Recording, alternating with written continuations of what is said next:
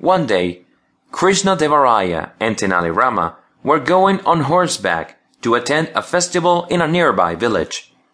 The king happened to notice the tattered and faded turban Rama was wearing.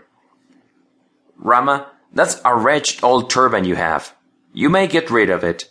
I shall pay for a new turban,"